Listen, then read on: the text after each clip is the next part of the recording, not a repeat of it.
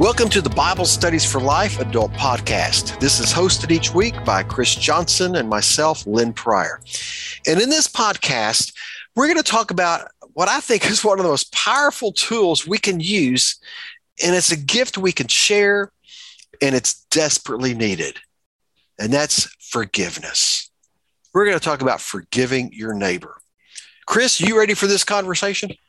Lynn, good to be with you. And today we have Ron Brown with us. Ron is the writer for Hobbes Commentary, and we'll talk later about what that is. But Ron's been with us a few times, and we always look forward, Ron, to you being a part of our conversation. Thanks. It's always a joy to do so. Well, I want to just jump right into this conversation because I think the passage we're going to look at has always fascinated me. It's the wonder of this story that he tells. And what we're doing is in the study of how to love our neighbor. This is our fifth study in this study. But how do I love our neighbor has to do, we should need to be forgiving. And love is going to lead us to forgive. So as we jump into this passage, in Matthew 18, I want us to see the connection between love and forgiveness. Let's go to Matthew 18. This is going to be let me just read verses 21 and 22. Then Peter approached him, Jesus, and asked, Lord, how many times must I forgive my brother or sister who sins against me? As many as 7 times? Well, I tell you, not as many as 7, Jesus replied, but 70 times 7. So Peter sounds like a brother here, doesn't he? How many times I got to forgive this clown for what he's done to me? Yeah, but what's fascinating about that is, as I understand this, the Pharisees said the rule was 3. You can forgive 3 times. So here is Peter trying to be very generous. He's not going to be a Pharisee. He's going to go way beyond the Pharisees. Not 3. How about 7? Yeah, he's certainly putting his piety on display there, which then doesn't take him beyond the Pharisees. It almost makes him one. How many times? That's a great question. Different translations give different interpretations for that, right, Ron? Yeah, you've got 70 times 7, which would be, if my math is right, something like 490, or if it's 77. There's a disparity in those numbers. The issue becomes, if I am really hung up on trying to determine the number, then I have probably already missed the point. Good point. Whether it's the 78th time I don't have to forgive anymore, or the 491st time, if my math is right, that I don't have to forgive anymore, I've missed the point. If I have actually, if I actually were to spend that much time keeping track, I have already shown that I've missed the point. And because I'm trying to find the top number, I'm trying to find the maximum that I have to do. And once I reach that, then for some reason I feel, exonerated and that I don't have to do any more, that I've done my best, that I have, as perhaps Peter was trying to do, I've displayed the height or the zenith of my piety, and therefore that ought to be sufficient. So while there are manuscript differences that account for the difference in the number, the truth is it doesn't matter which number it is, because Jesus isn't talking about some sort of calculation. He's not talking about limitation. He's talking about that free expression of always being in the spirit of love. And where there is a spirit of love for another person, there's going to be a willingness to forgive that person for whatever it is that they've done that's offended or fault. Ron, you mentioned the word love in this context.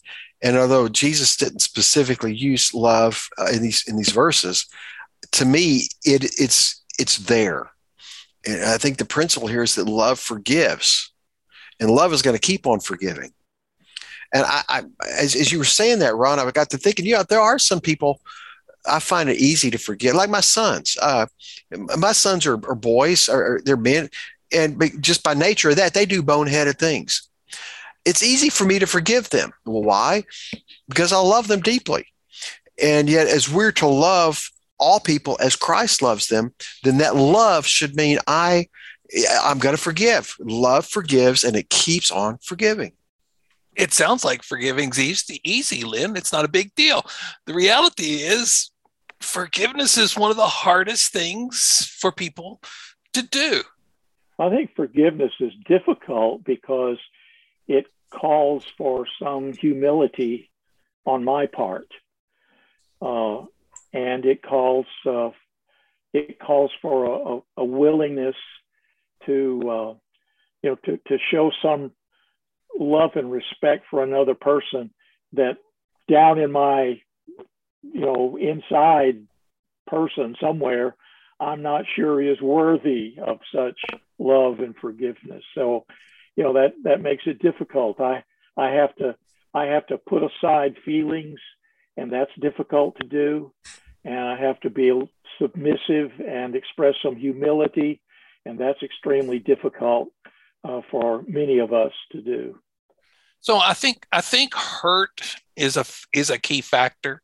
I think when people are hurt deeply, or when feelings are hurt, or if you hurt my child, there's something about the pain or the hurt that makes it harder for us to forgive. I just had a conversation with a friend of mine who, it started off kind of casual, and then he shared with me that he and his wife have just found out that his daughter is going through a divorce, and you could hear the hurt in his voice.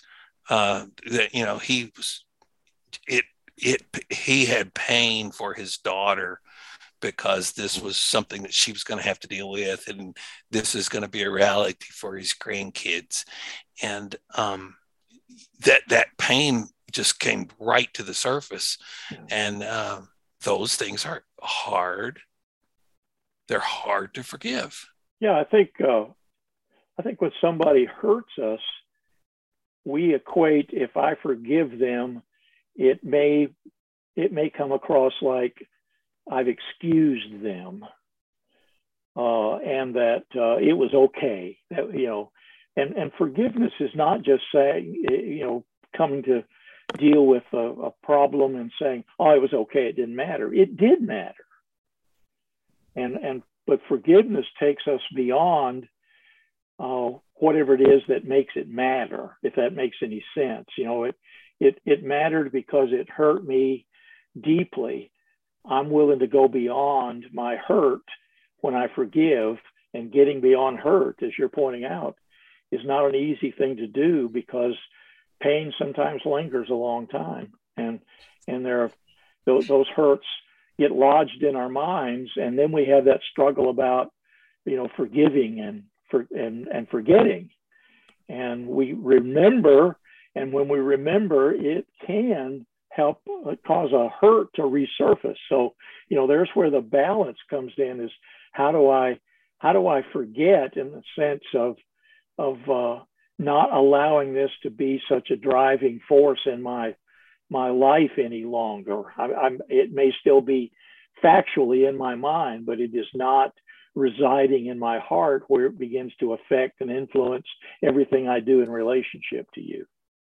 In one of Corrie ten Boom's books, she talked about the struggle with forgiveness. She quoted Micah 7:19, where it talks about how God forgives us and he hurls all our iniquities into the depths of the sea. And she says, it's like God has cast your sins into the depths of the sea, and then he puts up a sign that says, no fishing. Because that's what we do, is we want to kind of dig those up and dredge them up. It's not that God forgets our sins. He chooses not to remember. there's a big difference there. And that's what I have to learn to do. I can't forget it, but I just choose not to remember. I choose not to dwell on it. I just want to move on. One thing that helps us to understand that, I think, is just to understand how God has forgiven us. But what I love about what Jesus does in this passage, he doesn't just stop there with that one statement. Well, you just need to forgive, lots of times. He then follows it up with a parable. And this is an incredible story that Jesus said. So let me take us into the first part of this story. This is Matthew 18, verse 23. Jesus said, "For this reason, the kingdom of heaven can be compared to a king who wanted to settle accounts with his servants. When he began to settle accounts, one who owed 10,000 talents was brought before him. Since he did not have the money to pay it back, his master commanded that he, his wife, his children, and everything he had be sold to pay the debt. Well, at this, the servant fell face down before him and said, 'Be patient with me, and I will pay you everything.' Then the master of that servant had compassion, released him, and forgave him the loan." This is a marvelous parable. And one of the things I want to encourage you, if you're a leader of a group, is we sometimes talk about tips or recommendations. Please do everything that you can not to interpret and fill in all of the gaps that will happen at the end of the story. So talk about, as you're having a conversation, talk about the parable and this part of the parable. Try not to interpret it and make application. Let the story take care of doing that as it moves forward. So that's I'm tossing it out there. Let the story do its work and give it time for what happens next. Okay. That's a good comment, because sometimes I find that, and especially maybe those who preach and teach, Jesus used an economy of words in telling these marvelous stories, and we need to take 30 and 40 minutes to be sure that we expound on them and fill in all the details, as if Jesus didn't say enough. And so I get your point. Let the story speak. Yes, right. That's right. So there are some details. Somebody owed a lot. Now, and Ron, I want to make a plug for Hobbs here, because I learned something. I feel like when I go to Matthew 18, I feel like I know this story really well.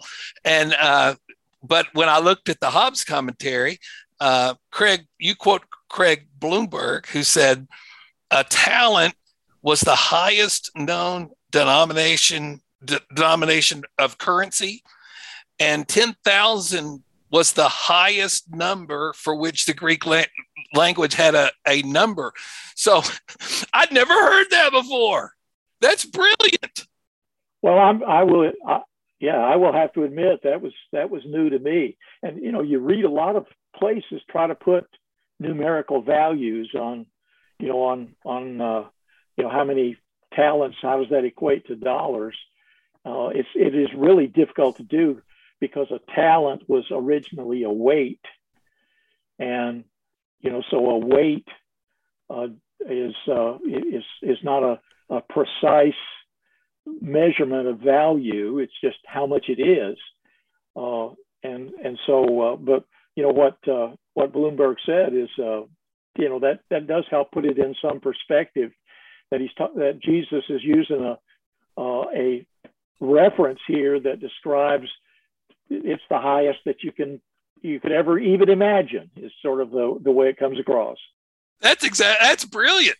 I did some math on this recently, and again, the numbers you use compared to the weights of the talents and comparing it to our own economy today, it is very subjective on how you do that. But I came up with a number close to $6 billion in today's economy. Others will talk about how much time it would take to pay off something like that. And one writer said that the man owed 200,000 years worth of money.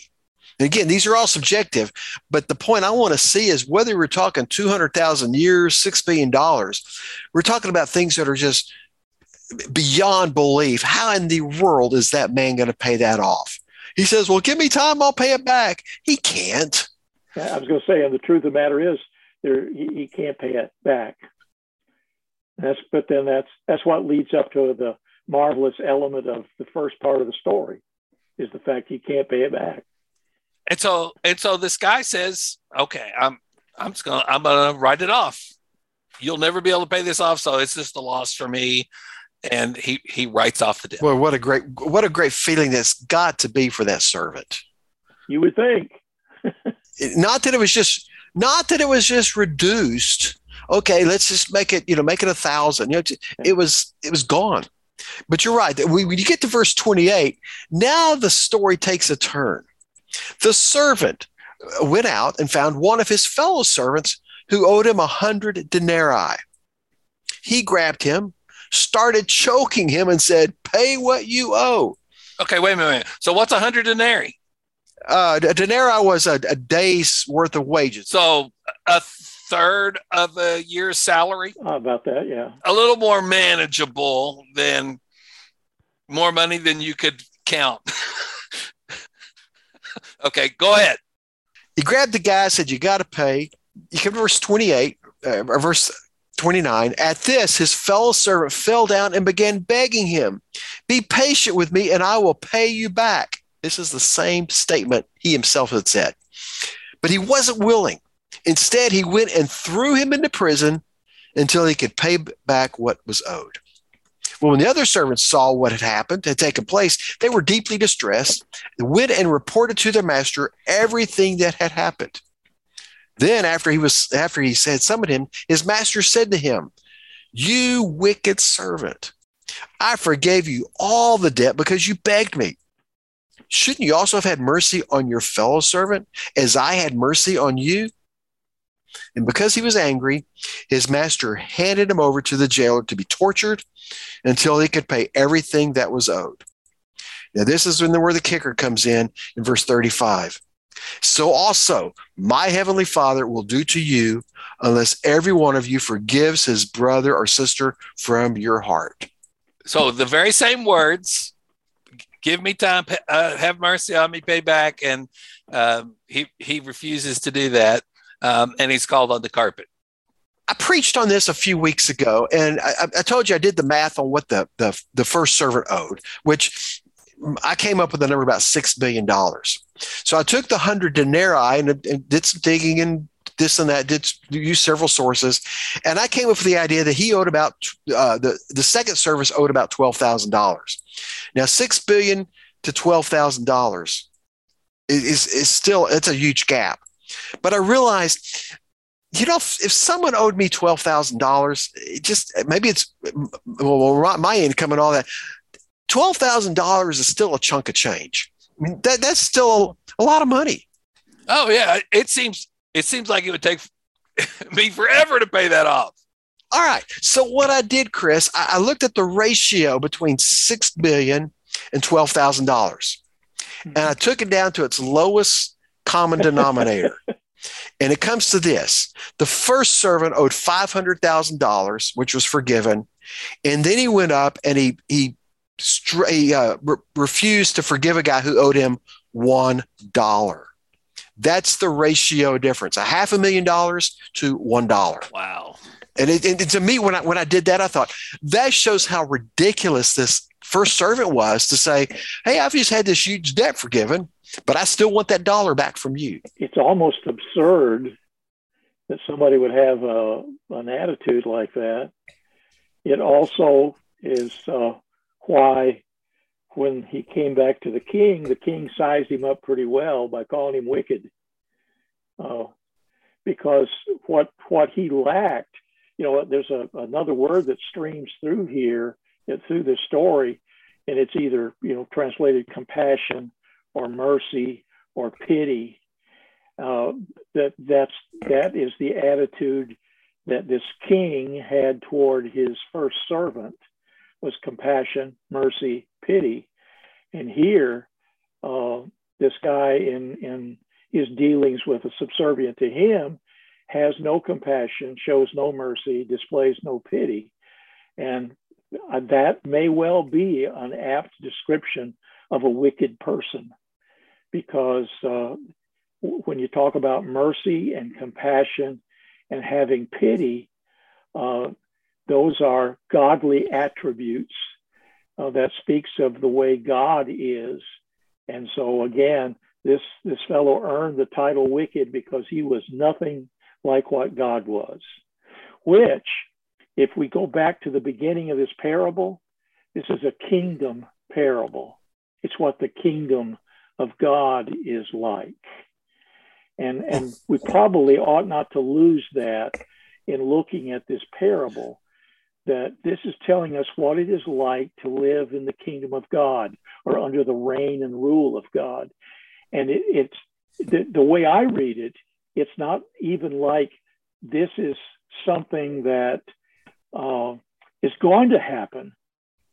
It is something that is a present reality for one who is a part of the kingdom of God, living under the reign and rule of God, which sometimes, we go back to what we were saying about being forgiving. We talk about it being hard. What makes it hard? It makes it hard because we are not living under the rule and reign of God. We're trying to do it by ourselves. I can't be forgiving on my own, but I can be forgiving when I am submissive to God and allowing His Spirit to be in control of my life. And then I am able to exercise forgiveness that speaks of who God is. So it's really, I think, important to remember Jesus is saying this is what it's like to be part of the rule and reign of God. This is the expectation. It's the reality. It's not some future out there somewhere that maybe someday you will attain. This is what happens now when you are submissive to a God of mercy, compassion, and pity. It's as we tell the entire story that we can begin to say,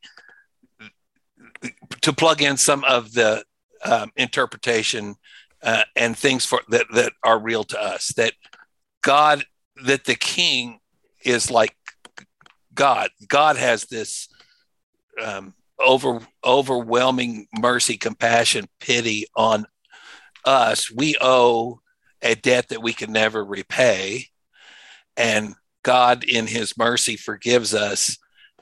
Now we're the guy forgiven, and we come into contact with somebody who owes us. Debt's a great analogy, by the way. That's a question that we ask.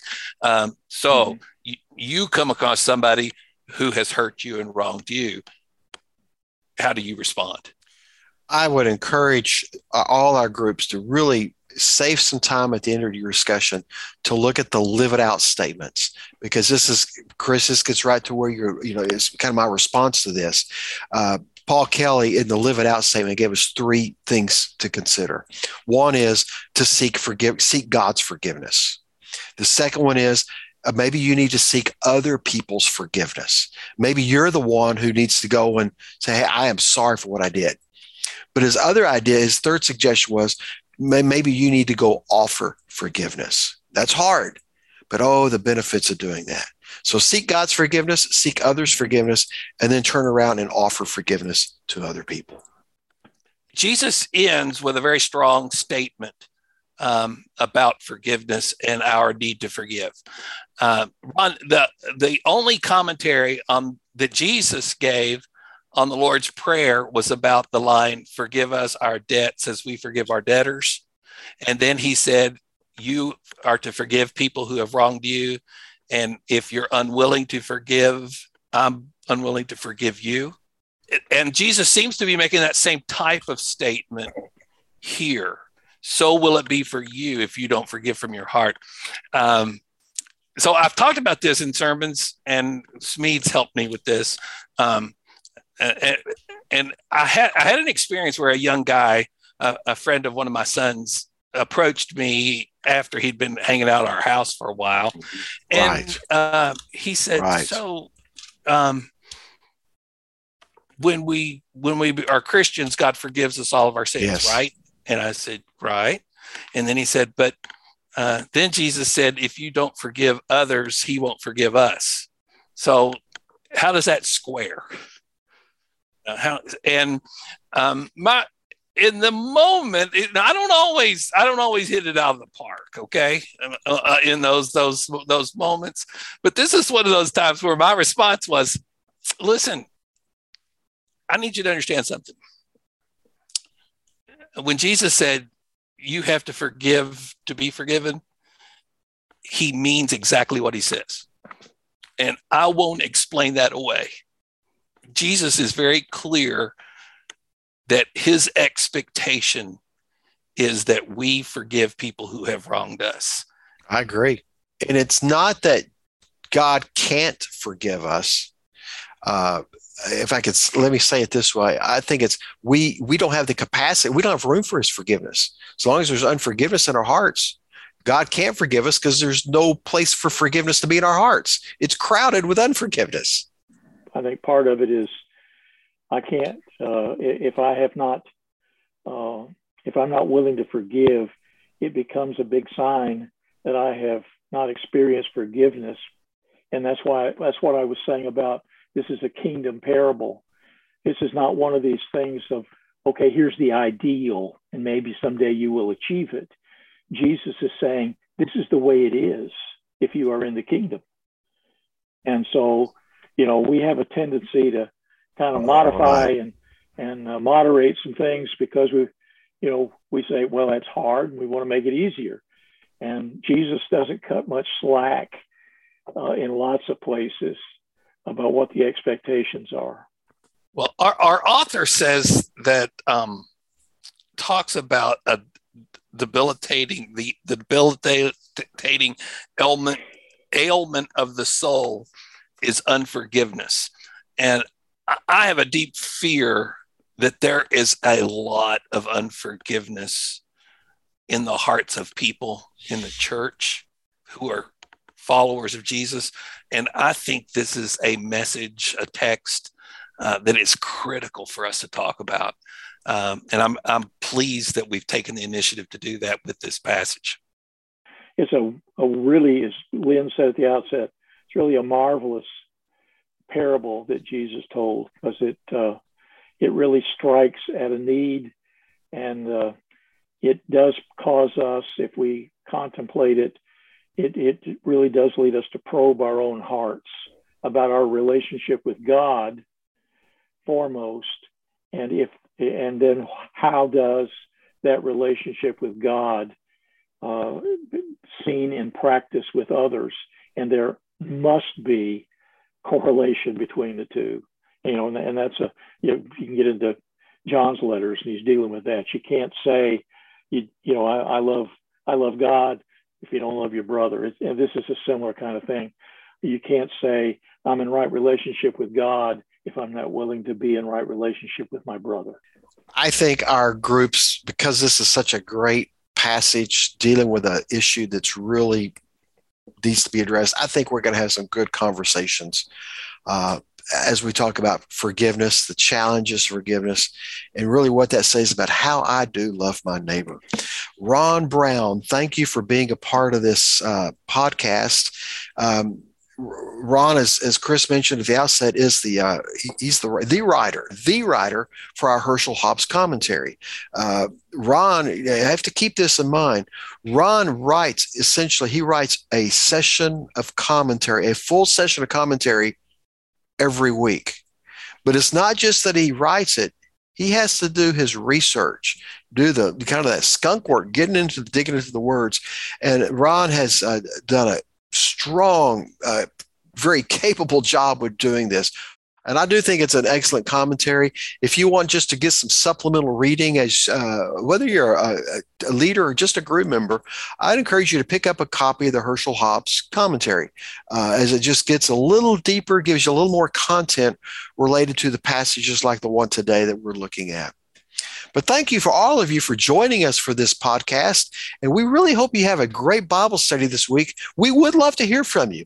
The easiest way to get a hold of us is we have a Facebook group, the Bible Studies for Life. Just go there. We're building a community of us, those of us who use Bible Studies for Life. We would love to hear from you, how it's going in your Bible study groups, things that you're learning. That would be very encouraging for us as well. So we hope you have a great Bible study this week.